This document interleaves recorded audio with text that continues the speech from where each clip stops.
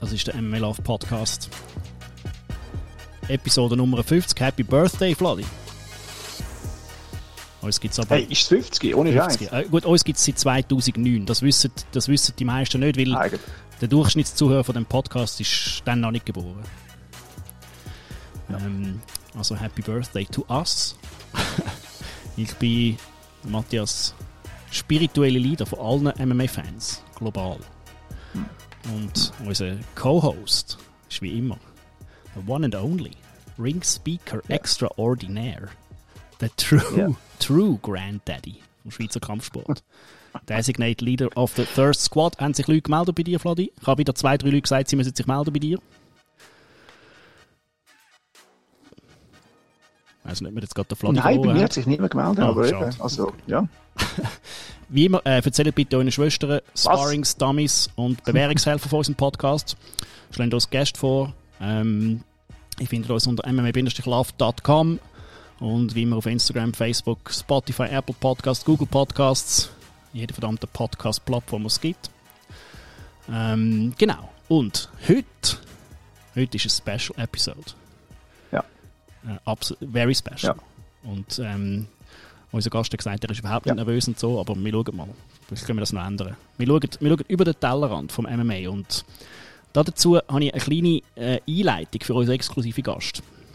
Um ein bisschen Connect herstellen, warum er überhaupt da ist. Im Mai 1995 hat ein gewisser Mark Denny einen Brief bekommen vom Art Davie, damaliger UFC-Promoter. Er behauptet, er hat die UFC erfunden, da gibt es Streitereien, aber das lassen wir mal.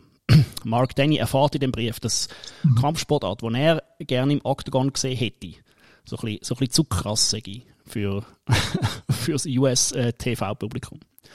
Und warum das so ist, das muss uns das Urgestein von Dark Brothers Martial Arts aus der Schweiz erzählen. Und wir freuen uns sehr, dass er Zeit gefunden hat, die MMA-Community ein bisschen aufzuklären. Und mit dem begrüße ich recht herzlich den Benny Rittiner. Ja, hallo zusammen. Oder Name ist Programm. Ich muss auch sagen, wuff, wuff. Zum Anfang. Freut mich sehr. Wuff, wuff, Benny. Für die Leute, die jetzt finden, Dark Brothers Martial Arts, wieso bellt da ein Typ in meine Kopfhörer rein? Erzähl mal ganz kurz den Leuten, wer ist der Benny Rittiner? Also, der Benny Rittiner kommt aus Bern, hat relativ viel Kampfsport gemacht, auch viel traditionellen Kram. Hat dann das erste Mal eins richtig auf die Schnur bekommen, wo er ins Boxtraining gegangen und ist am ersten Tag natürlich verliebt gewesen in etwas, was Kontakt ist und kein Bullshit drumherum ist. Und habe dann auch so etwas gesucht mit Waffen, und die haben mich eigentlich immer interessiert. Also im japanischen traditionellen Zeug haben mich schon immer die Waffen interessiert. Und dann bin ich per Zufall über eine Videoserie, Real Contact Stick Fighting, drüber gestockelt. Ich bin auch noch ein alter Sack. Dann zumal hat man noch VHS-Kassettchen gehabt. Aber die meisten Zuhörer wissen nicht genau, was das ist. Und,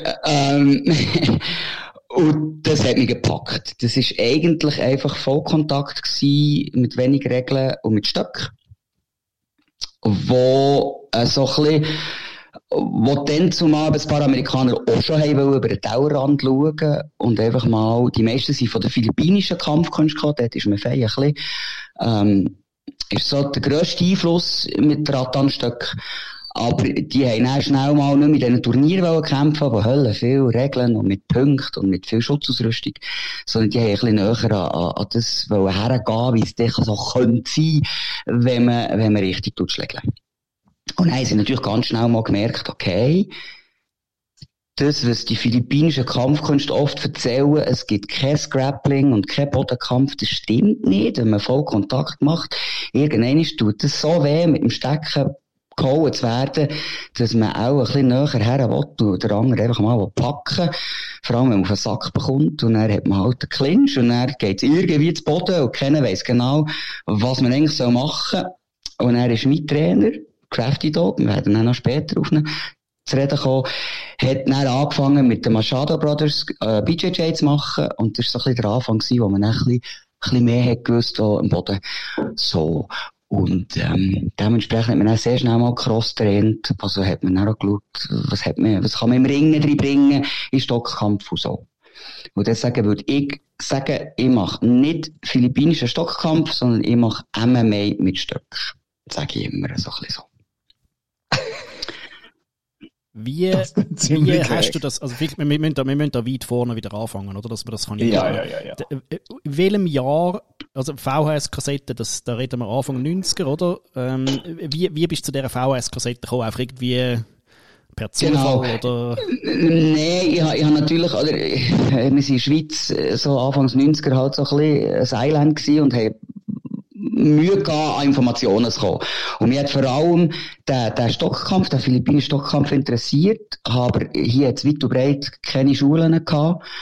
Und dann habe ich von diesen Kassetten gelernt und dann hat es einen Vertreiber von vor allem amerikanischen VS-Lehrvideos von Holland. Panther Productions. Und dann hat es da so, ja, genau. Und dann hat es halb Jahr oder so, hat es ein neues Katalog gegeben, was sie einem dann heimgeschickt haben mit den Neuigkeiten, was sie so vertreiben wollen. Und dann haben sie halt getoppt, das haben im 93 ein Video gemacht. Respektive im 93 ist es rausgekommen. Und es war so eine 6-Video-Serie mit 6 Videos, und die habe ich mir natürlich reingezogen, weil sie sehr gut beworben haben mit brutalen Stockkämpfen, Knochenbrüchen und Blut und so weiter. Dann habe ich gefunden, yes, das ist auch das, was mich interessiert. Yes, ja genau. Und er hat mir das aber auch vollgepackt. Ich habe gefunden, genau das wollte ich haben. Und dann wie verrückt mit diesen Videos für mich ein bisschen trainiert. Habe noch keine Schule gehabt und nichts. Habe dann mit Flyers habe ich dann verteilt in Bern an Busstationen. Ich brauche Gleichgesinnte, die Interesse haben, Stockkampf zu machen. Und so habe ich dann eigentlich angefangen, einfach mit einer kleinen Gruppe zu trainieren. Und dann habe ich mit diesen Videos, habe ich dann etwa 3-4 Jahre lang wirklich trainiert, bis die Videos auseinandergefallen sind. Und dann habe ich gewusst, ja, wenn du jetzt mehr wissen willst, musst du auch an die Quellen. Und ich hatte dann zumal noch nicht mal ein Internet gehabt und nichts. Ich bin auch als Nicht-Student illegalerweise in die Uni Bern gegangen, weil die einen Computer hatten, wo man ins Internet gehen konnte. Habe dann dort so ein bisschen gegoogelt und so.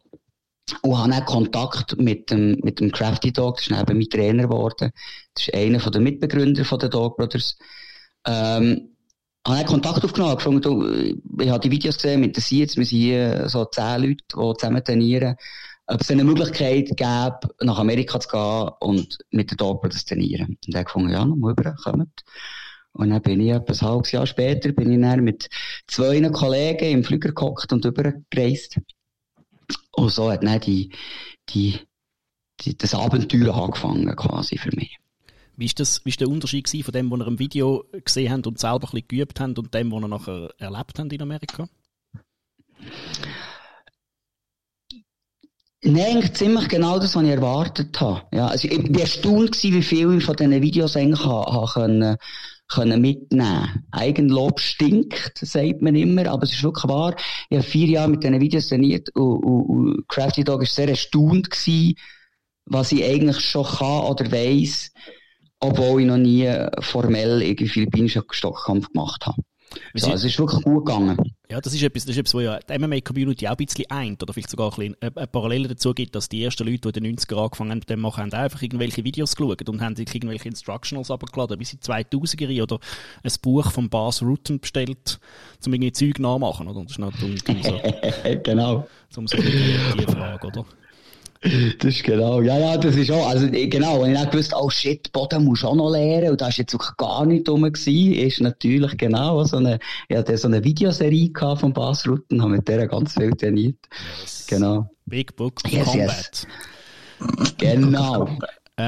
Wie, jetzt vielleicht noch ganz ein kleines Ding, und nachher gehen wir ein bisschen in die Gegenwart, aber du hast gesagt, du hast vorhin ganz Haufen traditionelle Sachen gemacht. Der Benny Rittinger, ich kann mich dir nicht vorstellen, dass du mal Fußball gespielt hast oder so. Also, wie ist das? Nein, es ist tatsächlich so gewesen. Es hat angefangen mit etwa 8 oder so. Haben wir in der Schule, haben die älteren Schüler, also 8 oder 9 Klässler sind es gewesen, die haben so ein Videoprojekt gehabt. Und er habe ich dürfen mitmachen, aber ich bin einfach nur so eine Action-Kung-Fu-Streifen gewesen. Ich mag mich nicht mehr so besinnen. Ich weiss nur noch, ich bin an einen Baum gefesselt worden als kleines Kind mit noch 2, 3 anderen Mädchen. Sind wir an diesem Baum gefesselt gewesen und wir hätten uns müssen quasi befreien. Und dann habe ich zuerst mal einen Ninja-Wurfstern gesehen und einen Nunchaku gesehen und dann hat es mich auch schon gepackt. Und jetzt ist ja verdammt geil. So Zeug wollte ich machen. Und bin natürlich nach Hause und hat Mama gesagt, du, ich will so etwas trainieren. Dann hat sie mich natürlich einfach in so eine Karate-Schule geschickt. Habe dort dann etwa 1,5 Jahre lang Karate gemacht. Ich habe gemerkt, das gefällt mir nicht so. Es war sehr traditionell gewesen und ja, so als junge Heranwachsende haben wir sogar schon Knie wehtun, wenn wir so tief müssen stehen. Das hat aber nicht den Gong gegeben zum Aufhören, sondern tatsächlich, was war, wir haben dort ein älteres Kind gehabt, das war etwa 2 Jahre älter gewesen. Das bin ich dann etwa gewesen, vielleicht 10 bin ich gewesen, so, und der war auch etwa 12 gewesen, keine Ahnung. Aber er war vielleicht ein bisschen grösser gewesen, und er war so ein Bulli gewesen, der hat alle Kleinen geärgert und pisackt. Mir auch, ich habe das lange nicht zugelassen, irgendwann ist es mir zu viel geworden, weil doch ein bisschen grob geworden ist, und dann habe ich dem halt in der Umkleidekabine ein Knie zwischen die Beine gegeben. Und genau in dem Moment, wo ich dem, ja, klassisch, aber genau in dem Moment, wo ich dem das Knie zwischen die Beine gegeben habe, ist der Sensei reingekommen zu laufen, hat das gesehen und hat gefunden, so etwas wollte er in seiner Schule nicht haben, ich kann mein Zeug zusammenpacken und gehen. Er hat mir nicht mal irgendwie versucht zu erklären, dass ich eigentlich das Opfer bin und nicht der Täter. Und dann habe ich gefunden, weißt du was, wenn du mir nicht mal zulassen, du geh gut. Dann bin ich halt gegangen. Das war mein letzter Tag im Karate, so. Dann habe ich aber lange nichts trainiert. Das hat mir aber leid, ich wollte wirklich unbedingt etwas wollen. Und dann, hat bei mir im Nachbargarten, haben so ein paar ganz komische Leute, die schwarz angelegt sind, haben mit Schwertern und mit langen Stöcken so rumgefuchtelt. Ich fand es interessant, aber ich war sehr schüch gewesen. Also, ich war sehr ein schüches Kind gewesen. Und bin dort sicher über Wochen auf meiner Mauer gehockt und habe denen zugeschaut und habe mich nicht getraut, die anzusprechen. Bis sie mal gefunden haben, du knirbst dort auf dieser Mauer, du schaust uns die ganze Zeit zu, willst schon mal mitmachen. Und so habe ich dann angefangen, Ninjutsu zu machen. Das war eben das Zweite gewesen. Ja, Ninja. So, aber sehr traditionell, wir haben auch nie Sparring gemacht, aber auch zumindest mit diesen Waffen rumgefuchtelt und das hat mir halt schon noch gefallen. So. Und dann habe ich sicher etwa 6, 7 Jahre lang das Ninjutsu gemacht. Und dann mit einem Schulkollegen oder einem Kollegen von einem Schulkollegen, ich weiss nicht mehr genau, aber haben wir uns mal getroffen und haben gefunden, wir wollen zusammen ein bisschen trainieren. Und dann haben wir gefunden, das geht nicht so gut, das zusammen trainieren, weil es völlig anders ist, das machen. Und dann haben wir gefunden, komm, wir tun einfach zusammen ein bisschen schlägeln. Und wir haben Boxhändchen gehabt, haben die Boxhändchen angelegt, haben zusammen ein bisschen geschlägelt. Und gefunden, der rauche ich, der pfeife wie nur nichts. Und ich mache schon seit 6 Jahren den Ninja-Kram. Und vorher habe ich noch schon ein bisschen Karate gemacht. Und der andere hat gefunden, er hat noch nicht so viel trainiert. Und dann hat er mir dermassen eins auf die Nase gehauen. Und nicht nur einmal, sondern mehrmals. Obwohl der Sack irgendwie etwa ein halbes Jahr lang trainiert hat, oder? Und ich fand, das kann ja nicht wahr sein. Und dann, was hast du denn trainiert? Und er hat gesagt, ja, ich bin im Boxclub. Und ich fand, das kann ja nicht sein, dass ich irgendwie mit so vielen Jahren nichts kann und der andere in einem halben Jahr ein bisschen Böxerle, oder? Haut mir das auf die Nase. Und so habe ich dann angefangen boxen. So ist das. Und dann hat es mich halt gepackt. Und dann habe ich gefunden, jawohl, so muss es sein. Gibt's in deiner Karriere, die du da hast, oder jetzt müssen wir mal schnell ein bisschen schauen, dass wir da irgendeinen Vater behalten, oder? Also, voilà, unbedingt. Weil ich meine, das hört natürlich nicht auf, und das ist ja auch sehr speziell, und das macht sie auch aus. Also, du bist so ein Kampfsportler durch und durch, halt wie in den 90er, logisch, du machst irgendwann mal einen Ninjitsu und Karate, das läuft, vielleicht mal noch Judo, oder? Dann kriegst du mal richtig etwas von den Leuten, die richtig Kampfsport gemacht haben, mit dem, was es ja eigentlich ausmacht, nämlich mit dem, wo ihr auch so ein bisschen beschrieben, mit dem realen Kontakt. Und genau. Also, sorry, dass ich unterbreche. Das ist darum auch noch eine lustige Geschichte. Der hat, ein Schulkollege von mir, ist ja, glaube ich, 9. gewesen, glaube der ist so ein Filmfanatiker gewesen. Also, der hat viel, Hollywood-Filme gehabt. Der hat gesammelt. Hunderte, wenn nicht Tausende von Filmen gehabt. Und der kommt irgendwann, du musst etwas schauen, ich habe hier etwas gefunden, habe ich von Amerika bestellt. Das ist ein Laserdisc. Die sind noch mal ganz kurz bekannt worden. Ich weiß nicht, ob ihr noch wisst, was das ist. Doch. Das sind Filme gewesen. Die Rich Kids haben Laserdiscs gehabt. Genau, auf so riesen Scheiben. Und hast sogar noch die Scheiben wie eine alte Schallplatte nachher in der Mitte vom Film. Und der hat so einen Laserdisc von Amerika bestellt. Vollkontaktkämpfe, keine Regeln, hure brutal, brochene Knochen, etc., etc. Er natürlich, wow, das muss unbedingt mit mir schauen. Er hat schon dann schon gewusst, dass ich Kampf cool finde. Er war dann ganz enttäuscht gewesen, weil er gefunden, das sieht nicht aus wie auf Hollywood. Und mir hat das Pakt ja gefunden, das ist ja das Geilste, das es ist. Und was ist es gewesen? Es war entweder UFC 1 oder UFC 2 gewesen. Ich weiss nicht, welches es war. 1 oder 2. Und gefunden, yes, das ist es. Und dann hat mir so ein bisschen das ein bisschen gepackt, den UFC-Ding gepackt. Habe er gesucht. Habe er, ich weiss gar nicht, wie, zeitlich weiss ich nicht mehr, aber ich auf jeden Fall auch von dieser holländischen Firma, die eben die Lehrvideos hatte, die haben aber auch ganz viel so, Free Fight haben sie das dann ändern genannt. Ja. Too hot to handle, was weiss ich, wie das heisst. Einfach Holland vor allem, oder? Ohne Händchen, mit offenen Hängen und so. In Ringen, es waren vor allem Thai-Boxer, die noch so ein bisschen Grappling gemacht haben, sich auf die Birne gegeben. Auf jeden Fall hat es mir das so gepackt und gefunden, fuck, musst irgendwie das Huren rumgekuschelt, das muss auch noch trainiert werden. Und dann wieder ein bisschen von Judo machen, hat gemerkt, das funktioniert irgendwie nicht, und man hat sich da immer an diesem Huren Pyjama, das brauche ich nicht. Und habe dann ganz einen jungen Judoka kennengelernt, der, der war etwa 15, 16 gewesen. Ist aber im Jugendnationalkader im Judo gewesen. Also der war wirklich gut im Judo.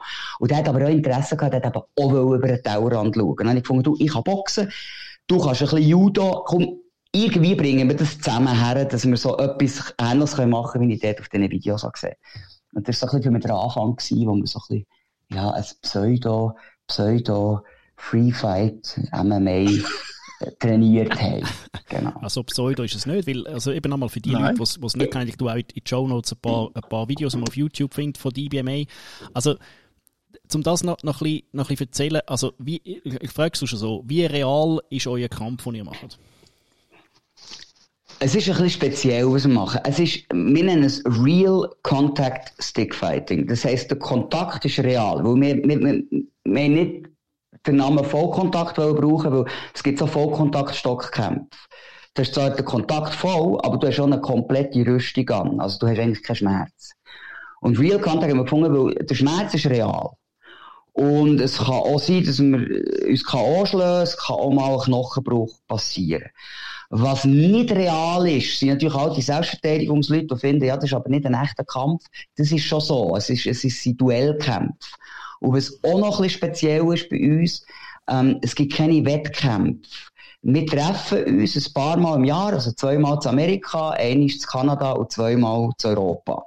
Treffen wir uns mit Dog Brothers. Und dann schlägeln wir einfach mit eben realem Kontakt. Aber ohne Schiedsrichter, ohne Punktrichter, ohne Regeln in dem Sinne, da muss ich noch etwas sagen, wir haben mehr Kodex als Regeln, es ist also fast alles erlaubt. Aber es gibt eben keine Gewinner und keine Verlierer, das ist uns noch wichtig. Sondern es ist für die kämpfen, ist so ein ultimativer Test. Funktioniert es, was ich das letzte halbe Jahr trainiert habe, oder funktioniert es nicht? Also, wir suchen eigentlich nur für uns ganz persönlich nach der eigenen Wahrheit. Und es geht nicht darum, dass man irgendwie eine Rangliste steigern kann. Man kann kein Geld verdienen mit dem, was wir machen. Sagen, viele verstehen nicht, was wir machen, weil sie finden, ja, warum machst du Vollkontakt, aber du kannst, man hat kein Gürtelsystem, also du kannst nicht irgendwie Schwarzgurt werden, du kannst kein Geld verdienen und du kannst nicht mal einen Titel holen. Also du machst wirklich das nur für dich selber. Und warum haben wir keine Punktrichter und keine Schiedsrichter? Punktrichter, wo wir gefunden haben, es geht nicht darum, eine Trophäe zu gewinnen, sondern die Trophäe, wo wir gewinnen, ist neue Freunde finden und Wissen zu bekommen. Funktioniert das oder funktioniert es nicht, was ich will? Ausprobieren bei diesem Kampf. Und wir haben keine Schiedsrichter, weil wir, es ist noch schwierig, oder? Wenn du mit Waffen aufeinander losgehst, wird es sehr schnell ein bisschen gefährlich. Und, man hat das Gefühl, entweder hast du zu viel Schutzausrüstung, dann kannst du es machen, aber dann verlierst du wieder an Realität. Und wir so nah, wie es halt geht, an die Realität gehen. Ich kann das ausholen, wir haben. Der Kopf ist einigermaßen geschützt mit einer Fechtmaske, also ganz normale für das olympische Fechten. Die schützt gut, aber wenn der sehr gut bereicht wird, kannst du auch so K.O. gehen. Also wir haben ab und zu auch mal eine Hirnerschütterung. Und sonst haben wir eigentlich nur noch Händchen, aber die sind relativ dünn. Also es ist mehr ein Konzept als wirklich ein richtiger Schutz. Und das ist schon ganz bewusst so gewählt, dass man Angst hat, etwas auf die Finger zu bekommen. Und damit sind wir auch schon so bei dieser Verletzung, die wir am meisten haben, an unseren Gatherings, das sind unsere Zusammenkünfte, wenn wir schlägeln, ist eigentlich die meiste Verletzung sind Handbrüche. Also Finger- oder Handbrüche. Das ist eigentlich das, was wirklich so etwa die kaputt geht. Und der Rest ist eigentlich noch so fein, ein bisschen erstaunlich, was der menschliche Körper aushält. Genau. Also nicht jeder menschliche Körper, aber doch der eine oder andere. Oder so. Ja. Nein, also es ist wirklich super faszinierend, eben auch, wie man die Realität versucht zu simulieren. Ich höre die Selbstverteidigungsleute schon nölen. Sie nölen auch beim MMA, oder? Dass da nicht, man darf dann trotzdem nicht den Dick abreißen, oder? Und darum ist es dann kein richtiger Fight und so. Aber beim MMA und auch bei DBMA, also ich wüsste nicht viele so Selbstverteidigungsleute, die dann das nicht als real würden empfinden. Weil eben du sagst, der Schmerz ist real und das Vorgehen ist real, oder? Genau. Vielleicht gleich noch schnell. Warum wir keine Schiedsrichter haben? Wir haben gefunden, wir wollen keine Regeln haben, oder auch fast keine Regeln haben. Und dann geht es sehr schnell. Es ist so, wenn du im Ring bist und einer wackelt, du hast einen wirklich gut am Kinn verwutscht und der wackelt.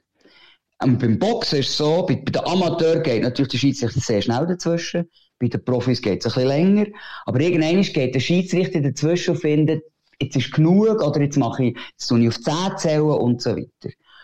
Und das geht, weil der Ring ist relativ klein und der Schiedsrichter ist ziemlich nah und kann einfach auch dazwischen kumpen. Und bei uns ist es so, die Distanzen sind ein bisschen grösser und es geht halt schnell mit diesen Stöcken. Und wir haben einfach das Gefühl, wenn einer so richtig anklingeln, wenn der wackelig hat, wenn der so Chicken Legs hat, dann müsstest du hure schnell dazwischen kumpen als Schiedsrichter, damit er dann nicht noch einen kassiert. Und im MMA ist es schon gefährlich, wenn Schläge an den Hinterkopf gehen. Aber stell dir vor, unsere Fechtmaske, die hat auch keinen Schutz im Hinterkopf. Mhm. Und wenn du dort einfach mit einem 300 Gramm Rad an den Stockhörer auf den Hinterkopf holst, vielleicht ist er dann nicht mehr der gleiche wie vorher. Also es ist eben nicht nur ein bisschen Hirnerschütterung und über Nacht ins Spital, es könnte etwas Schlimmes passieren. Und dann haben wir das Gefühl gehabt, wahrscheinlich ist der Schiedsrichter nicht schnell genug dazwischen. Und deswegen wollen wir nicht, dass es ums Gewinnen und Verlieren geht, sondern bei uns ist es so, du bist mal verantwortlich für dich selber, für deine Sicherheit, übernimmst aber auch ein gewisses Maß an Verantwortung für dein Gegenüber. Ja. Ich muss noch mal ein bisschen ausholen. Wir haben keine Regeln. Es ist alles erlaubt, aber wir haben einen Kodex. Und der Kodex heisst, es sind drei Sätze, wenn du so willst. Das Wichtigste ist, am Ende des Tages noch gut Freund sein mit dem, was du kämpfst. Also wir sind Freunde, die miteinander Vollkontakt oder Real Contact kämpfen. Wir probieren uns so herzubrechen, wie es geht. Aber wir wollen uns immer noch hinterher in den Arm nehmen. Und das siehst du nicht so viel im Kontaktsport. Und vor allem man sieht es mehr bei Profis. Oder je professioneller so eine Sportart ist, umso eher siehst du, dass die Leute sich auch in den Arm nehmen, weil schliesslich sind alle im gleichen Business. Und alle wissen, sie gewinnen mal, sie verlieren mal. Und sie wollen eigentlich alle, dass die Karriere für den anderen auch noch weitergeht. Von dem her finde ich, siehst du das noch viel. Aber im Amateurboxen, habe ich ein paar Wettkämpfe gemacht, das war nichts Sättiges. Das ist wirklich wir gegen die anderen. Unser Club gegen den anderen Club.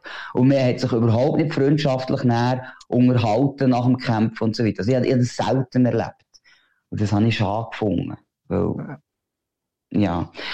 Und, also, seit am Ende des Tages gut Freund ist die erste Regel, und die zweite Regel ist, niemand soll die Nacht im Spital verbringen. Es kann mal sein, dass du halt kurz musst deine Hand röntgen, oder, und dass du einen Gips bekommst, aber die Nacht sollst du nicht im Spital verbringen. Und das Letzte ist auch noch wichtig, jeder soll mit dem Intelligenzquotient wieder heimgehen, mit dem er gekommen ist. Ja, das ist... Ist auch nicht immer möglich, aber... Nein, aber von der Mentalität her. Und ich muss natürlich noch etwas sagen, was wir nicht haben, was man bei vielen Wettkampfsportarten hat. Wir haben kein Matchmaking. Das heisst, es tut niemand schauen, dass zum Beispiel alle gleich schwer sind. Wir haben keine Gewichtsklassen. Also wenn du gegen jemanden kämpfen willst, ich bin jetzt 70 Kilo. Ich habe gegen Leute gekämpft, die sind 120 Kilo. Und dann, oder wie realistisch ist das noch? Oder wenn der 120 Kilo genau gleich gut ist wie ich, der macht dann nicht fertig, wenn es ums Gewinnen und Verlieren geht. Ja. Der 120 Kilo, der hält mich so fest, wie er kann. Auf jeden Fall, der versucht mich schon zu brechen. Aber wenn er merkt, jetzt gewinnt er, jetzt bekommt er die Überhand, jetzt kann er mich Grund und Boden stampfen, dann tut er ein bisschen die Handbremse anziehen und kämpft einfach noch mit mir, oder? Und zeigt mir noch, schau, und dort kann ich die auch noch brechen, aber er macht mich nicht kaputt. Wir haben gefunden, wenn etwas bricht, also wenn ein Knochen bricht, mit dem müssen wir rechnen, das kann passieren.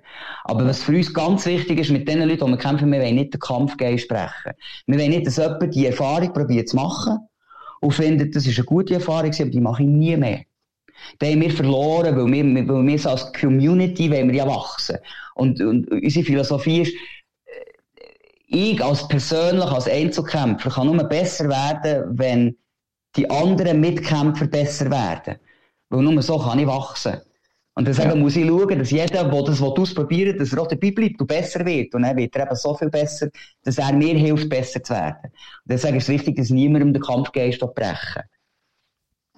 Genau. Und dementsprechend ist es eben auch wichtig, das Matchmaking ist, dass du, wenn du einen Wettkampfsportart machst, eine Lizenz hast. Mit einer Lizenz kann man auch ungefähr lesen, wie viele Kämpfe hat er schon gehabt. Und eigentlich sollte man nicht jemanden, der seinen zweiten Kampf macht, gegen jemanden in den Ring schicken, der schon 30 Kämpfe hat. Normalerweise, auch im Amateurboxen machst du das nicht. Und bei uns ist das total anders. Wir sagen sogar, ein Anfänger soll einen möglichst Fortgeschrittenen nehmen. Weil, wenn zwei Anfänger bei uns kämpfen, dann habe ich immer am meisten Schiss, weil, oder? Sie wissen nicht genau, wie es geht und um was es geht. Und meistens verletzen die sich mehr. So.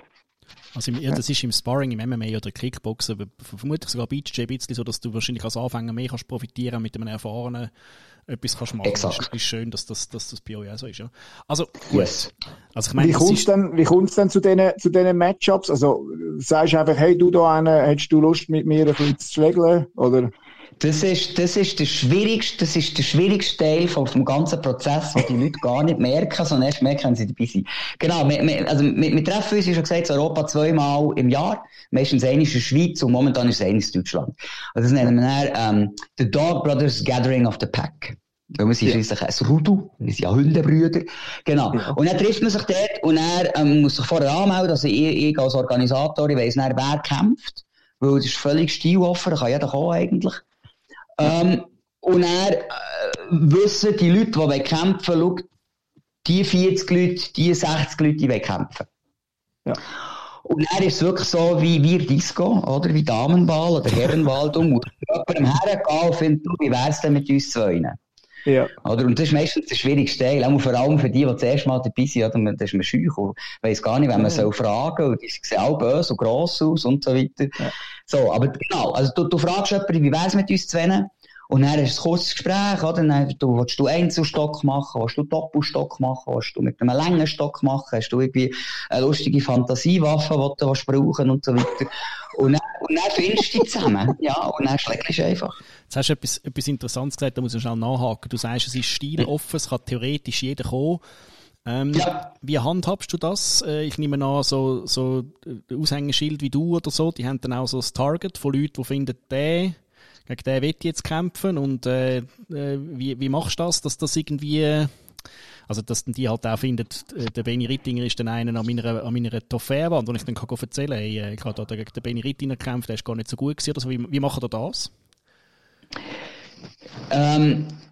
das war meine Angst, als ich das allererste Gathering zu Europa habe organisiert. Das war im 2006, glaube ich, ist das gewesen. Habe ich wirklich Schiss gehabt, weil Dog Brothers hat es schon gegeben. Und so über YouTube haben wir schon einen gewissen Ruf gehabt. Und habe gefunden, Mist, wenn ich jetzt zu Europa das anfange, habe ich natürlich keine Kontrolle darüber. Das heisst, ich habe nicht plötzlich 30, 40 Kämpfer, die wenigsten kennen sich, oder? Und das kann wirklich in die Hose gehen. Weil dann eben nicht das Ego natürlich ins Spiel kommt, wo dann der eine Stil, der zeigt, dass ihr Stil besser ist als der andere ihr Stil. Und dann wird es schwierig sein mit dem Befriend at the end of the day. Ja. Und wir haben das so gelöst, dass wir gefunden haben, okay, gut, weil ich habe den Entschluss nicht im 2006 gefasst, sondern im 2002 gefasst, dass ich gerne das haben will. Und dann haben wir zuerst wirklich intern mit den Leuten, die ich schon trainiert habe zu Europa, wir haben überall so kleine Trainingsgruppen gehabt, haben wir so Sparringstage und so Closed-Door-Gatherings haben wir gemacht. Unter uns. Da sind wir schon Freunde gewesen, die die gleiche Philosophie haben. Dann haben wir gefunden, wir müssen einfach mindestens 10, besser 20 gute Kämpfer haben. Und dann können wir wie als Gruppe eine gewisse Energie zeigen, oder? Und können ja entgegenhalten, wenn jetzt plötzlich eine komische Gruppe kommt, die eben nicht die Philosophie versteht. Das war noch wichtig gewesen. Ja. Es hat sich dann wirklich ganz schnell herauskristallisiert, dass das eine Angst ist und gar nicht so wichtig war. Wir müssen ein Backup haben, dass wir das haben. Aber mein Trainer hat mal gesagt, wenn du ein Arschloch bist, dann weisst du ja, dass du ein Arschloch bist. Und dementsprechend ist so. Und dementsprechend hast du das Gefühl, die Welt besteht aus Arschlöchern, und du bist ja auch ein Arschloch. Und wenn du aber dann in eine Community reinkommst und merkst, hey shit, das sind ja gar keine Arschlöcher, das sind alle Huren nett, dann ist es dann schwierig, als einziges Arschloch zu bleiben. Ja.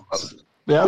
Nein, das hat sich wirklich extrem, oder? Wir haben schon etwa die mal jemanden gehabt, der kam von der hat nicht die richtige Attitude. Der ist wirklich so ein bisschen, der versteht nicht ganz, was wir wollen. Und meistens hat man eben halt einen guten Kämpfer gehabt, oder? Und hat gefunden, wir machen mal die erste Runde zusammen. Oder? Dass man den mal so ein bisschen auf die Grösse zusammenstauchen kann, dass der muss nicht irgendwie plötzlich eben ein Anfänger irgendwie schwer verletzt oder so. Ja. Das war wichtig, dass man gute Kämpfer hatte. Und dann passieren zwei Sachen. Entweder merkt der Typ, fuck, das sind gar nicht so Arschlöcher, aber ich will das Arschloch bleiben, und dann kommt er einfach nie mehr. Ja. Der kommt einmal und kommt nicht mehr. Und dann ist das für uns gut.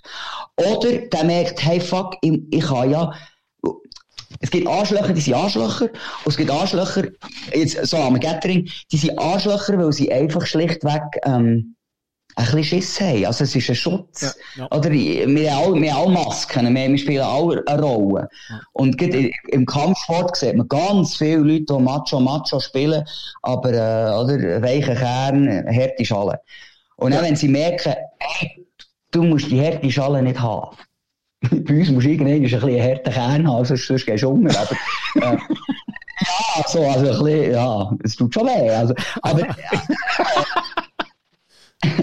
aber eigentlich sind wir Liebe und also, es hat eine ganz lustige Gruppe in Deutschland gehabt, es sind ganz coole Leute. Und die haben ganz viele lustige Ideen gehabt. Und die haben alle irgendwie herausgefunden, was wir eigentlich machen, ist Share Love with Sticks. Haben auch ein T-Shirt gemacht. Und das ist genau das, was wir haben. Hey, je härter ich dich haue am Gathering, umso lieber habe ich dich. Okay. Also, du bist richtiges Arschloch, ich schlage ja gerne. Aber an und für sich ist das eigentlich ein Zeichen von Respekt, wenn ich dich hart haue. Ich haue dich nicht hart, weil ich dich ein Arschloch finde, sondern schlichtweg, nein, ich habe dich gern, ich finde dich cool, ich respektiere dich als Kämpfer, und das ist mein Respekt dir gegenüber, dass ich dich hart haue. Weil du lernst nicht, wenn ich dich nicht hart haue. Ja, das ist etwas, das ist Kickboxen, Muay Thai und sagen wir Sparring-Sachen im MMA oder Brazilian Jiu-Jitsu das Gleiche, oder? Du tust dem Gegenüber keinen Gefallen, wenn du das nicht richtig machst, aber du tust ihm auch keinen Gefallen, wenn du es zu richtig machst, sagen wir es mal so. Genau, ganz genau. Also von dem her sind wir wirklich sie haben viel Kontaktsportarten haben das verstanden. Ja. Mein Trainer sagt den Spruch, der ist noch cool. Er sagt, es geht um Schlittenhunde. Wenn du nicht der Alpha-Schlittenhund bist, ist deine Aussicht immer die gleiche.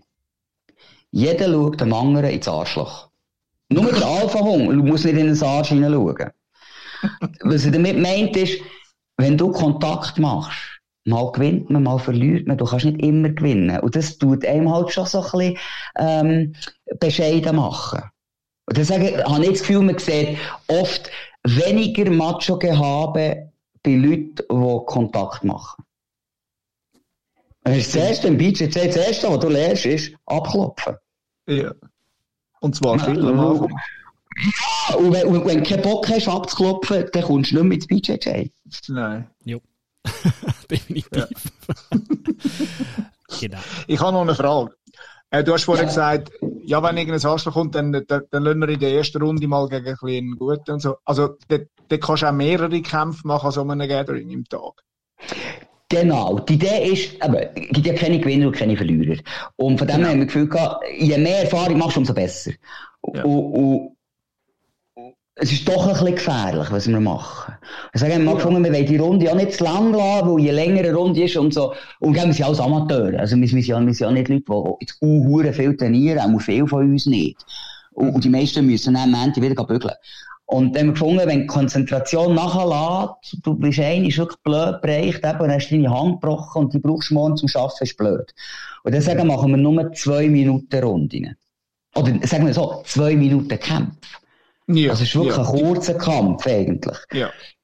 Was manchmal davon kommt wie eine Ewigkeit natürlich, das wisst ihr selber, wenn es aber nicht so gut läuft. Oder? Ja, genau. Aber von dem her sind es nur 2 Minuten Runden.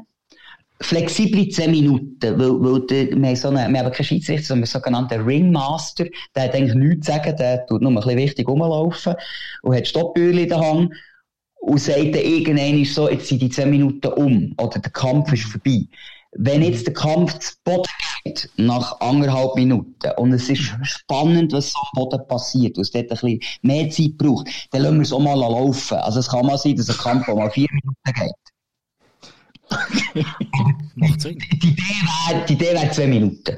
Flexibel 2 Minuten. Und dann ja. Entschuldigung, ja, mach mit. Nein, am Boden lässt einfach laufen, solange es interessant ist oder einer dann wirklich zu viel auf die Schnur bekommt. Auf der anderen Seite, eigentlich, Gott verdammt, solltest du einfach auch abklopfen können. Weil es bei uns ja nicht ums Gewinnen und Verlieren geht und um die Erfahrung. Muss ich sagen, muss man nicht so viel Ground and Pound kassieren, wie du jetzt einen Wettkampf machst, wo du noch denkst, ja, aber ich kann jetzt vielleicht den Kampf noch umreißen oder ich muss nur noch aushalten, bis die Runde fertig ist und die nächste Runde fährt ja dann wieder stehen da und so weiter.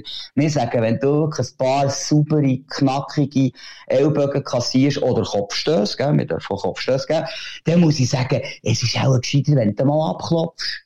Und dafür kannst du noch einen 2., 3. und 4. Kampf machen an diesem Tag. Und die Idee wäre schon, so 3, 4, 5 oder Kämpfe zu machen. Wenn du so 6, 7 Kämpfe machst, dann bist du dann eine harte Seite. Und am Boden ist die Maske, die bleibt an oder die geht dann weg oder die geht einfach weg und dann ist gleich, oder? Exakt. Wir lassen das eigentlich den Kämpfer übrig. Also, weil die Maske manchmal abfallen, finde ich nicht, dann schaue ich nicht genau, oder? Ich finde, das ist noch blöd, oder? Bei dem ganzen Huren Werfen und so weiter verliert man manchmal eine Maske. Und wenn jetzt gerade der vor Bottom Position irgendwie keine Maske mehr hat und der Top Position hat noch eine Maske an. Ja. Dann schaue ich als der Ringmaster, wenn ich da bin, schaue ich ganz genau her. Weil was ich nicht will, ist, dass sie so Fechtmasken, oder? Und das ist relativ rauch. Also, es ist so wie als würdest du Parmesan reiben. Und wenn du natürlich nicht den Kopf ein bisschen brauchst, weisst, am anderen im Ring rumdrückst. Oder gar, das habe ich 2-mal gesehen, und ich habe nicht mal das Gefühl, dass der das böse gemeint hat, sondern der ist einfach so im Adrenalin, so ein Zeug gewesen, dass er vergessen hat einer mal mit einer Maske am anderen Kopfstoß gegeben. Und da kann ich natürlich schnell dazwischen und finde, schleift es eigentlich und ziehe dann eben die Masken ab. So. Ja. Und wenn also bei mir ist es so, wenn ich unten bin, dann behalte ich die Masken an, weil es regnet halt gleich auch mal ein bisschen Schläge von runter. Und wenn ich aber oben drauf bin, dann ziehe ich sie sofort ab. Weil ich sehe besser, genau. Und dann hat der andere hat natürlich noch eine Maske an, und das habe ich in der Anfangszeit, habe ich noch so die Füße und Ellbogen in die Maske reingegeben, und ich habe gefunden, ich bin einfach noch lieb gewesen, und gefunden, ja, er versteht es ja dann schon, das mache ich nicht mehr. Wenn ich so betroffen bin, in der Top-Position, dann ziehe ich die Maske an, und grätsche im Neigring. Stimmt nicht ganz. Auch wenn bei Friend at the End of the Day, nicht übertrieben und so weiter, mit dem Stock schlagen wir dann nicht mehr jemandem ins Gesicht, wenn die Maske weg ist. Okay. Am Boden. Ja, okay. Dann tue ich nur noch an den Kopf hauen, weißt du, dort, wo Haare sind, versuche auch nicht an den Hinterkopf zu hauen, und ich schlage dann dosiert. Ich sage, nein, also mit 20, 40, 60 Prinzip. Also zuerst mal hole ich mit 20% Kraft zu. Holt sich ein bisschen, bekommt die erste kleine Bühle, aber die ist noch nicht so schlimm. Und dann vielleicht nochmal mit 20%, und dann schaue ich ihn an und finde, hast du es begriffen? Also du musst jetzt schauen, dass du irgendwie meinen Stock kannst kontrollieren. Sonst hole ich dir natürlich weiter aufs Hirn. Dann begreift er es nicht. Wenn er dumm ist, versucht er noch von unten rauf mit der Push mir auf die Nase zu hauen, dann fand ich, ja, so gut. Dann hole ich halt mit 40% zu. Ja. Und dann, wenn es dann wirklich muss unbedingt sein, und der Kampf ist ein harter Kampf, oder? Und das ist eine Zehensicht, dann hole ich vielleicht sogar noch mit 60% zu. Ja. Ja. Und dann höre ich auf. Und dann sage ich, okay, gut, dann tue ich irgendwie, der dominant ist und die Schläge ausdehnt, tue ich dann abklopfen. Ich finde, dann ist gut, der Kampf ist vorbei. So ein bisschen. Ja. Aber wir schauen, und so würde ich auch Kopfstöße geben. Ich gebe nicht Vollhanne, Krösch oder der erste Kopfstoß, den ich gebe, bricht ihm das Jochbein. Sondern ich gebe so, dass er das morgen im Spiegel sieht, dass er einen Kopfstoß kassiert hat. Aber es ist immer noch kontrolliert. So. Jetzt würde es mich wundern, natürlich als Grappler kann man den Stock auch gut also im Grappler verwenden. Das kann ich mir noch vorstellen, gerade so mit Würger oder so, kannst du auch mit einem Stock machen. Genau. Ich habe gut gefunden, dass du das Wort gut hast gebraucht. Ja, man kann den Stock auch als Grappling-Tool brauchen. Es ist einfach ein bisschen Frage, wie effektiv das ist. Okay. Also, jetzt wirklich ein bisschen Erfahrung. Am Anfang haben wir ganz viel von diesen Hebeln und Würgern mit dem Stock probiert. Und ich muss sagen, meine Güte, es ist einfacher ohne. Was zum Beispiel extrem gut geht, ist, den Stock als Hilfsmittel brauchen. Also zum Beispiel ein Baseball-Joke. Ja. Der ist ja so, im No-Gi ist der noch schwierig zu machen. Im Gi ist der viel einfacher. Du musst dir vorstellen, ich brauche viel den Stock. Ich habe dann mit beiden Händen den Stock und brauche dann einen Baseball-Joke.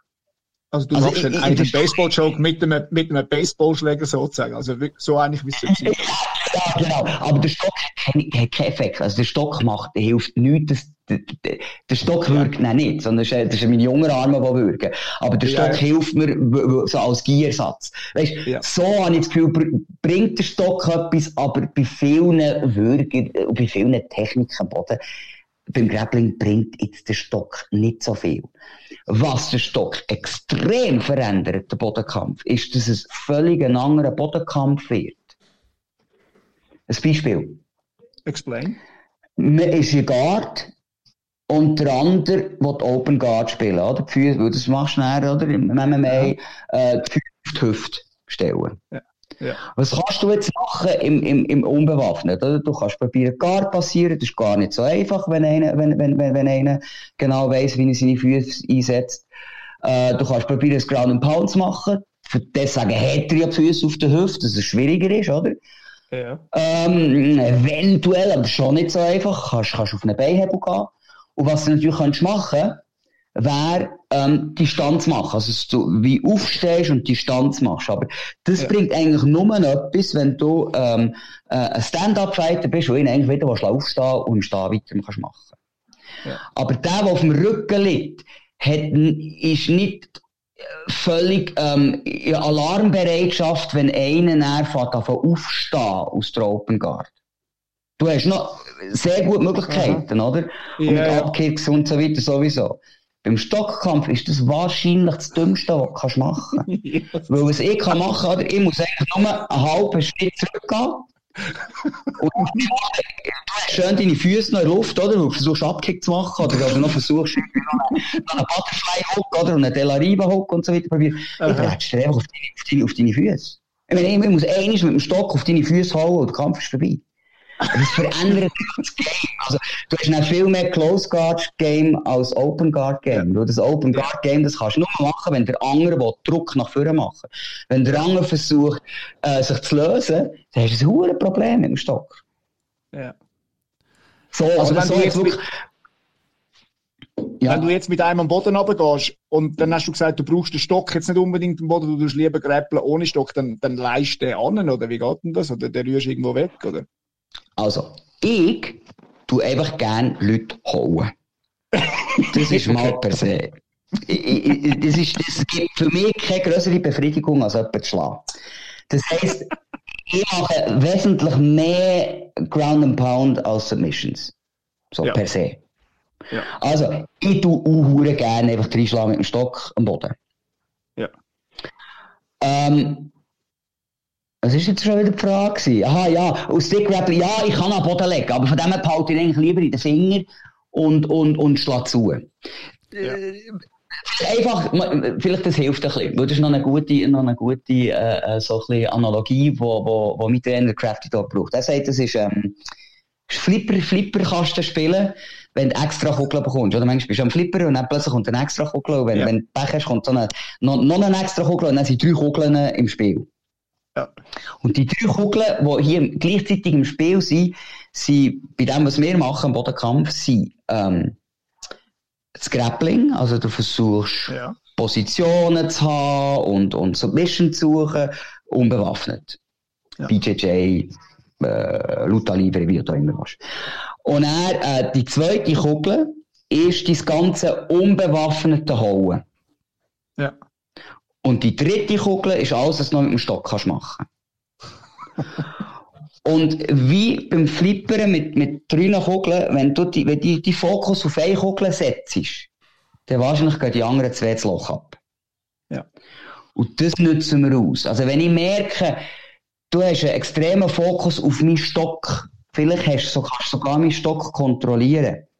Ja, dann bretsche ich dir natürlich mit meiner unbewaffneten Hand oder mit dem Kopfstoß rein.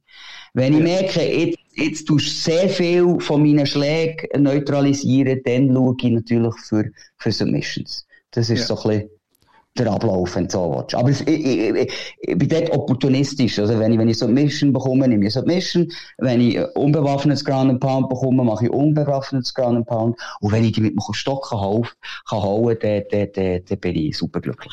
Jetzt haben wir schon viel von deiner wertvollen Zeit gebraucht. Wir machen noch schnell einen kleinen Bogen. Jetzt, du bist so Kampfsau, oder? Das kann man sagen. Du bist auch in der Zeit so ein bisschen mit Martial Arts gross geworden, wo dann auch MMA gross geworden ist. Deine Berührungspunkte zu MMA, vielleicht auch in der Schweiz oder international, hat es da irgendwann mal ein Jucken gegeben von deiner Seite, nicht auch das auszuprobieren? Und wie ist das heute? Absolut. Heute, ich werde in Spanien 50, ich glaube, für mich ist gut. Aber ich habe, wann war das gewesen? Also, habe ich schon, Doppels habe ich schon gemacht, aber es muss wirklich, vielleicht ist es im 90 gewesen. Ich muss nachschauen. Aber auch MMA hat es, glaube ich, noch nicht so richtig gegeben. Dann habe ich, jemanden von Zürich kennt, der hat, Jiu-Jitsu gemacht und Jiu-Jitsu-Wettkämpfe gemacht. Das Sven Genau, glaube ich. Glaube. Das war wahrscheinlich er gewesen, weil er hat mir genau das Gleiche erzählt. Darum habe ich ich habe den Namen vergessen, wie peinlich ist das? Es muss das Sven sein. Nein, es war nicht der Sven gewesen. Fuck nochmal, ist das gewesen? Ist ja gleich. Auf jeden Fall hat der geschaut, was könnte man machen? Und hat, in Skandinavien sind schon feierlich fit gewesen. Und haben dann, so ein bisschen die Judo-Regeln genommen von Japan und haben dann so Wettkämpfe gemacht. Und dann wir haben jetzt, glaube ich, dann so wie einen Verein gründen oder irgendetwas, und wir haben das dann Hybrid Fighting genannt. Und haben dann Kämpfe organisiert, oder er hat dann Kämpfe organisiert, und hat 2 Kämpfe gemacht. Das war dann eine 10-Minuten-Runde gewesen. Mit der Regel, dass du, es war halt eben ein Boxring gewesen, natürlich, offene Hänge, also keine Händchen, offene Hänge. Wir haben also nur mit offenen Hängen zuschlagen und, am Boden ist nicht mehr geschlagen worden. Es war nur noch Submission Wrestling gewesen. Ja. Und man hat nicht die Rope Escapes gehabt. Oder ja. Man nicht, für die das nicht wissen, kann man nicht das unterste Ringseil entweder mit der Hand oder mit dem Fuß berühren und kommt so nochmal aus einer Submission raus. Wenn du das nicht hättest machen, hättest du abklopfen. So hat man einfach das Game ein bisschen weiterbehalten. Und man hat angefangen mit 3 Leben als Kämpfer. Und die Leben hast du verlieren. Eben beim Rope Escape hast du das Leben verloren. Und beim 8-Count, also wenn du beim Schlagen angelöckelt worden bist und der Schiri die müssen auf 8 anzählen, hast du schon ein Leben verloren. Und ein K ist quasi wie ein K, oder halt, du bist mit im Ring gewesen, hast abklopfen, schon fertig gewesen. Und sonst hast du am Ende von diesen 10 Minuten, hast du einfach geschaut, hat jemand ein Leben verloren oder nicht?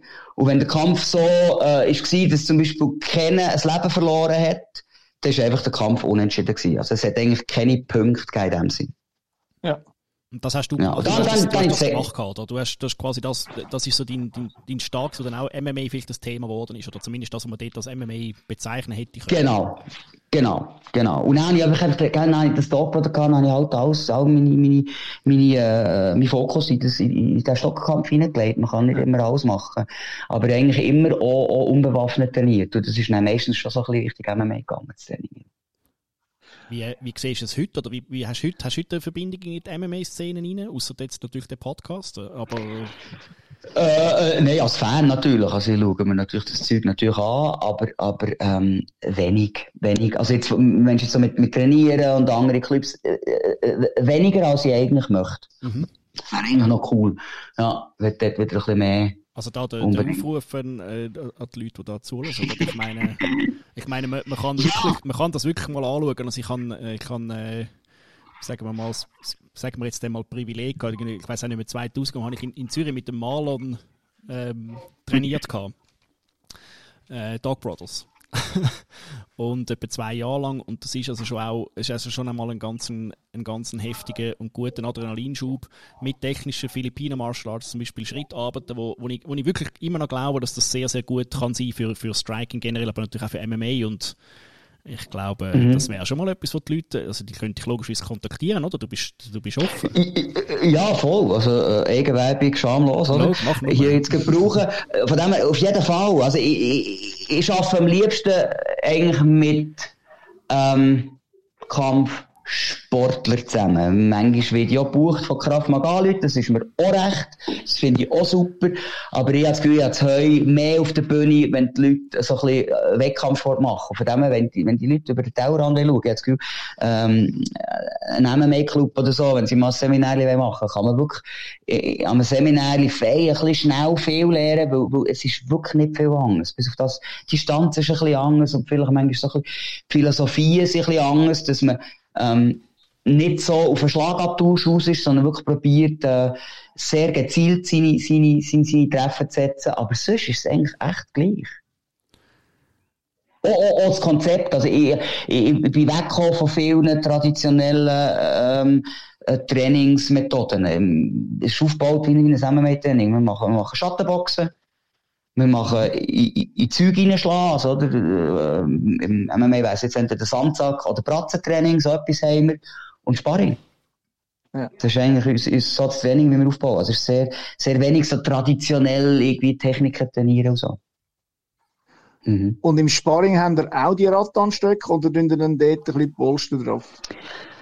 Das ist so ein bisschen ein grosser Unterschied. Man muss dort extrem aufpassen. Aber die MMA-Leute verstehen das auch noch. Oder im Boxen ist es relativ simpel. Im Boxen ist die Trefferzone so limitiert und dann hast du halt vielleicht 16 Unzen statt 10 Unzen Händchen. Ja. Dann kannst du relativ schnell mal in die Sparring reinkumpen und es passiert dir nicht viel, bis du vielleicht mal ein bisschen Nasenblüten hast. Aber im Stockkampf ist es echt kompliziert, gell? Du musst einmal blöd bereicht werden und dann tut das Zeug verdammt weh. Und von dem musst sehr unterschiedlich trainieren, wie du eben mit 4 MMA-Händchen ganz anders Sparring machst als mit Boxhändchen zum Beispiel. Ja. Und so haben wir auch, manchmal machen wir mit Rattanstück, aber dann machen wir vielleicht so, ich nenne das konzeptionelles Sparring, das sind mehr so Rollenspiele, Sparring, oder einer greift an, einer verteidigt, mehr so Zeug. Und wir nehmen es vielleicht auch ein bisschen auseinander, dass wir entweder nur lange Distanz machen, dann machen wir nur Clinch, dann machen wir nur Boden, einfach um Verletzungsgefahr abzusetzen. Und natürlich auch polsterige Stöcke und so. Also, genau. Ja, das ein ganzes Curriculum, wie man Sparring machen kann. Also, es sind sicher etwa 10, 12 verschiedene Arten von Sparring. Ja. Jetzt haben ihr alle spezielle Namen. Also, jeder hat irgendeinen speziellen Namen, oder? Du bist der Lonely Dog. Mhm. was ist das Konzept hinter diesen Namen und warum Lonely Dog? Oder ist das geheim? Genau. Nein, überhaupt nicht. Aha. Also, nochmal, wir sind eben ein Rudel. Ein Rudel Hunde, wenn du so willst. Und du musst jetzt erst verdienen, in das Rudel aufgenommen zu werden. Also, genau, du musst einfach kämpfen. Du musst an so ein Gathering kommen und musst kämpfen. Und dann ist es gar nicht mal so wichtig, es sind 3 Schritte. Du kannst zuerst, wirst du einfach Dog, dann bist du einfach der Dog, in meinem Fall Dog Benjamin. Ja. Und der Schritt, und dann bist du quasi schon mal im Rudel aufgenommen. Und für den musst du nicht unbedingt ein spezielles Gutes können haben. Also musst du nicht das absolute Talent sein. Sondern, was dort viel wichtiger ist, passest du zu uns rein, finden wir, du hast unsere Philosophie verstanden und du bist ein cooler Typ. Also wir sagen das in unserer Hundesprache und wir haben die beschnuppert und haben gefunden, mal, der passt, der darf bei uns bleiben. Also es braucht meistens so zwischen 2 und 3 Gatherings, ich muss so im Schnitt, das ist immer eine blöde Zahl zu sagen, aber so 10 Kämpfe musst du auch schon gemacht haben. Und dann kannst du eben Dog werden. Und dann ist der Schritt ein bisschen weiter, und dann lassen wir dich ein bisschen kämpfen, bis wir das Gefühl haben, wir haben dein Potenzial gesehen. Und auch du hast dein Potenzial erkannt, wie weit du kannst kommen in dem, technisch. Und dann finden wir ich glaube, der wird langsam seinen Spitznamen verdienen. Und dann geben wir dir zuerst, bekommst du nur einen Kandidat, also du bist ein Kandidat, und dann kommt dein speziell Spitzname. Und dann behaltest du noch für 1, vielleicht 2 Gatherings, bis wir finden, so, und jetzt hast du deinen Namen richtig verdient. Ja. Und dann reden wir vielleicht so, bis einer seinen Spitznamen verdient hat, reden wir vielleicht von 6 bis 8 sättige Gatherings. Also das ist schon fein, ein bisschen Kämpfe auf dem Buckel. Und der Spitzname, der ist, wir fragen die meistens, hast du einen Namen im Sinn, oder? Wo dir etwas bedeutet, und dann, wenn er aber sagt, nicht, ja, dann hast du Möglichkeiten, dir noch ein bisschen Gedanken darüber zu machen, oder vielleicht hat natürlich die Community findet irgendwie, komm, das passt jetzt einfach zu dir. Wir haben jetzt vor 2-3 Monaten in Leipzig ein Gathering gehabt, und hat ein Belgier, hat nicht gewusst, wie er heissen will, hat mir hin und her überlegt, und dann nach dem Kämpfen bei ein Barnenbier, hat dann irgendeiner mal gefunden, weisst du, du bist ein Belgier, oder? Und überhaupt so deine Grösse, und es ist eher so ein drahtiger, so eine Mini-Grösse, also nicht sehr grosse. Du bist doch einfach der Asterix. Und jetzt heisst der halt einfach Asterix-Dog. So, also, von dem her, jeder findet so ein bisschen seinen Namen raus. Okay. Und bei mir speziell, warum Lonely Dog? Dann zumal hat es eben noch nichts gegeben in Europa. Also ich war der Einzige hier, und ich bin halt jedes Mal nach Amerika geflogen, habe dort trainiert, wo in Amerika gekämpft. Und dann, als ich meinen Spitznamen mir quasi abverdient habe, habe ich nicht gewusst, wie ich heissen will, und bin dann im Flugzeug gehockt und beim Heimfliegen, 11 Stunden Flug, habe ich gefunden, ich muss sagen, die Kämpfe waren immer an der Westküste, Westküste gewesen, also es war in Los Angeles Gegend gewesen. Und habe ich gefunden, leck, bist du ein armer Sieg, oder? Dein ganze Rudel ist dort hin, und du bist ein riesen Meer zwischen dir und dem Rudel, bin ich doch ein einsamer Hund. So hat es angefangen mit dem Lonely Dog. Ergo Lonely Dog, genau. Yes. Wie viele Kämpfe hast denn du im Gesamten, also weißt du das ungefähr, und machst du immer noch Kämpfe? Nein, das klingt doof. Und vor allem würde ich jetzt als Uhurenprahlerei sagen, wenn ich sage, ich habe 500-600 Kämpfe. Weil von diesen Kämpfen sind welche, die mehr wie Sparring aussehen, und ein paar sind wirklich tough gewesen. Ja. Also wir können von dem, das ist doof, die Kämpfe zu zählen. Ja, so. Ja. Aber sie viel. Ja. Und ob ich noch kämpfe, weiss ich nicht genau. Also bei mir war meine Philosophie gewesen, wenn ich an so einem Gathering bin, ich sage nie nein. Frag mich jemand, sage ich ja. Du bist 120 Kilo, ich sage ja. Okay. Du bist 20 Jahre jünger, ich sage ja. Und das, muss ich sagen, das ist definitiv nicht mehr der Fall. Ich bin jetzt 50 und ich habe wirklich keine Angst vor Schlägen. Also du kannst mich mit dem Stock schlagen, das interessiert mich nicht. Aber einfach, sobald es in Clinch geht und dann wird geworfen und an dir umdreht und macht, wir wissen alle, die schon ein bisschen älter sind, ist einfach, die Gelenke werden nicht mehr so beweglich wie Angst, dass mir die Wirbelsäule verdreht wird, das Knie verdreht wird. irgendwann auf die Schulter fallen, oder? Und ich möchte das eben gerne noch so 10, 20 Jahre vielleicht, ja. Wenn ich es noch machen. Und von dem habe ich das Gefühl, ich bin glaube jetzt so in meinem Alter, und ich finde, ich höre garantiert nicht mit Sparring auf. Ja. Wenn ich jemanden habe, wo ich vertraue, weißt, und ein gutes Feeling habe, kann das auch mal sehr hart Sparring werden. Das ist eher locker Sparring. Das unbedingt. Ich werde auch noch mit 70 können Sparring machen, aber das sieht halt einfach anders aus. So. Ja. Aber da bin ich wirklich am Gathering noch kämpfen und vor allem gegen jeden, ich glaube, die Zeiten sind langsam ein bisschen durch. Okay. Es tut mir sehr weh. Ja. Und da kann man dann aber auch Nein sagen. Da kann man sagen, danke, es ist eher absolut. Aber nein, heute. Um das geht's. Es gibt keine Gewinner und keine Verlierer. Also für mich ist es wichtig, dass jede Zeit kann jemand abklopfen und sagen, du, ich habe genug. Und niemand findet, was bist du für ein Pussy? Überhaupt nicht. Und du kannst eben auch, wenn dich einer fragt, dann kannst du sehr gut Nein sagen. Ja. Ich meine, ich habe eine Geschichte, um noch schnell zu sagen, das ist noch schnell interessant. Das Gathering, wo manchmal haben wir so Trümmeler, wo dann Djembe spielen, und wir haben keine Djembe spielen gehabt, es war ein Trommel rum gewesen, und einfach jeder wollte trümmeln, dann habe ich trümmelt. Und dann, nach etwa 15 Minuten Trümmeln, kommt Crafty Dog zu mir und sagt, du trümmelst du nur heute, oder kämpfst du auch noch? Ich sage, ja, ich kämpfe dann schon, aber ich trümmel noch schnell 5 Minuten und so. Ja, hast du schon einen Gegner? Nein, ich habe noch niemand gefragt. Ah, ist gut. Dann habe ich weiter trümmelt, aber 5 Minuten später kommt der Crafty findet, du, ich habe einen Gegner für dich, ist gut. Oh ja, cool. Ja, sagst du, wenn er ready ist. Nein, du hast mich nicht verstanden. Der ist schon ready. Komm, hopp, pack deine 7 Sachen, Fechtmaske, hot, los geht's.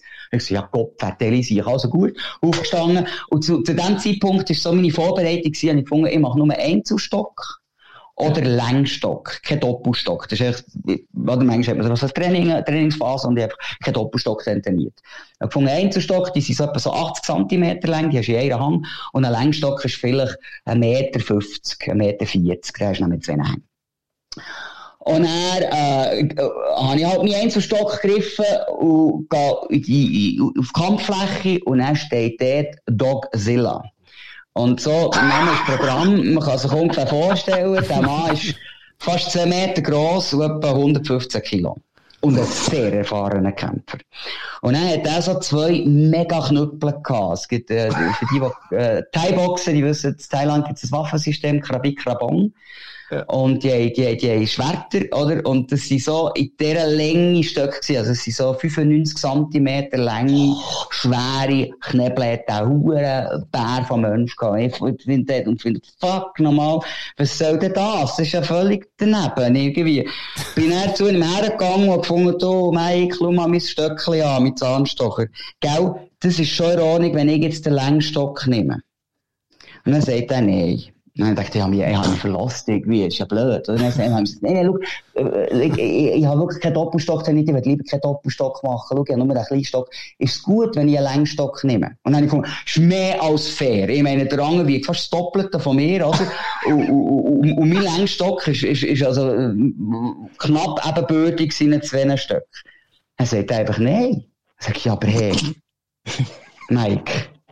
Und dann sagt er, nur vorzutragen, ich habe dich gesehen, Längsstock kämpfen. Ja. Also ich kann auch sagen, es ist nicht eine angenehme Runde für mich geworden. Aber man stellt sich nicht den Herausforderungen, nicht wahr?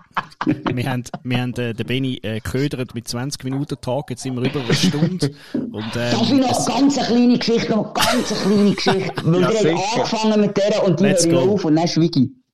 Ja. Nur noch schnell, weil die UFC hat gebracht und der Mark Daniel hat gefunden, die Geschichte muss ich noch bringen.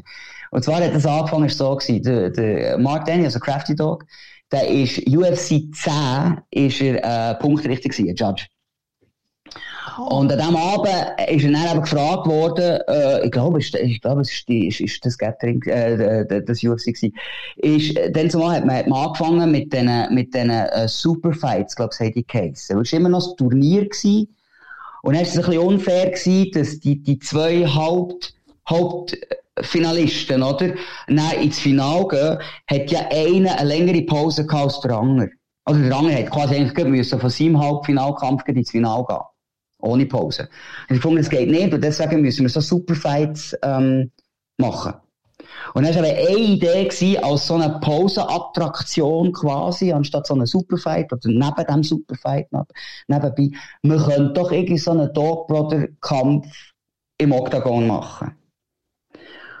Und er war nah davor gewesen, dass man das machen kann. Und er ist aber eben das Problem gewesen, dass zu dieser Zeit ist es ja echt, in x vielen Staaten ist das ja noch illegal gewesen. Und in den Staaten, wo es erlaubt war, haben sie echt Probleme gehabt, oder? Weil es von wegen Barbarenkämpfen und Gürtelkämpfe und so weiter, oder? Und da hat man gefunden, wir können jetzt dem nicht noch eins draufsetzen und zwei Idioten in Oktagon tun, die sich noch mit Knebeln verhauen, oder?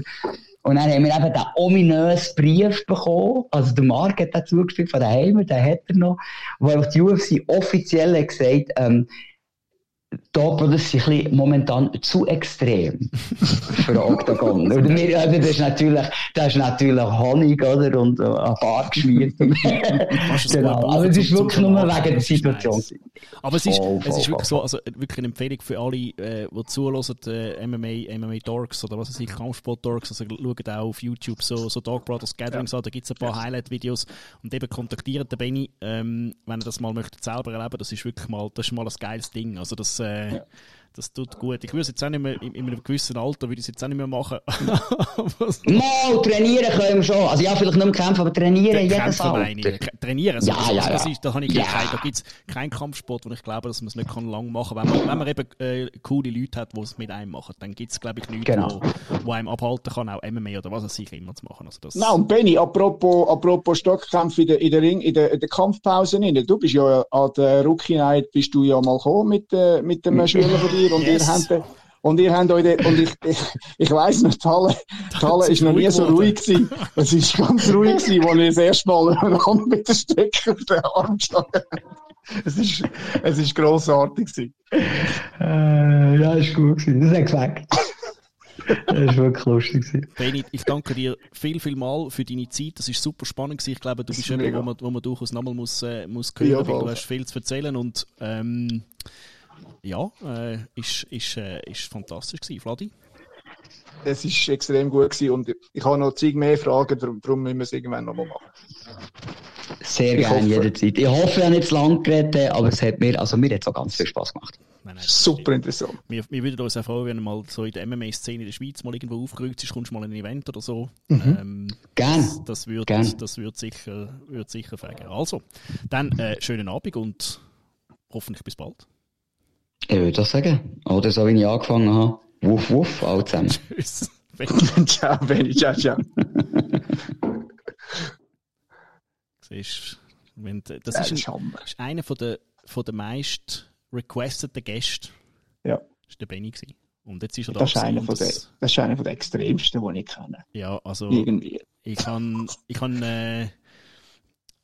wie gesagt, also wenn man seine Kämpfe schaut oder seine Sachen mitverfolgt, und das ist jetzt nicht der Benni ist ein netter Dude, der nicht so groß ist, sieht nicht so gefährlich aus, aber gibst dem Typen einen Stock in die Hand oder 2 oder was er immer gesagt hat, oder 3, dann ist es wirklich nicht mehr lustig.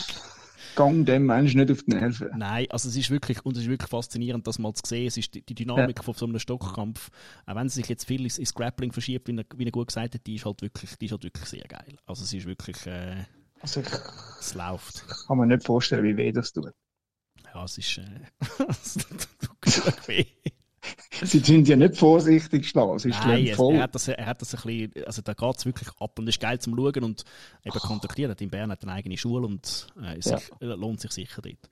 Und weil wir jetzt so lange geredet haben, Vlad, kann niemand deine Takes hören, wenn wir es auf nächste Woche verschieben. Ja, wer interessiert das schon? Das machen wir nächste Woche. Mit dem danke euch fürs Zuhören und bis bald. Bis bald. Ciao zusammen.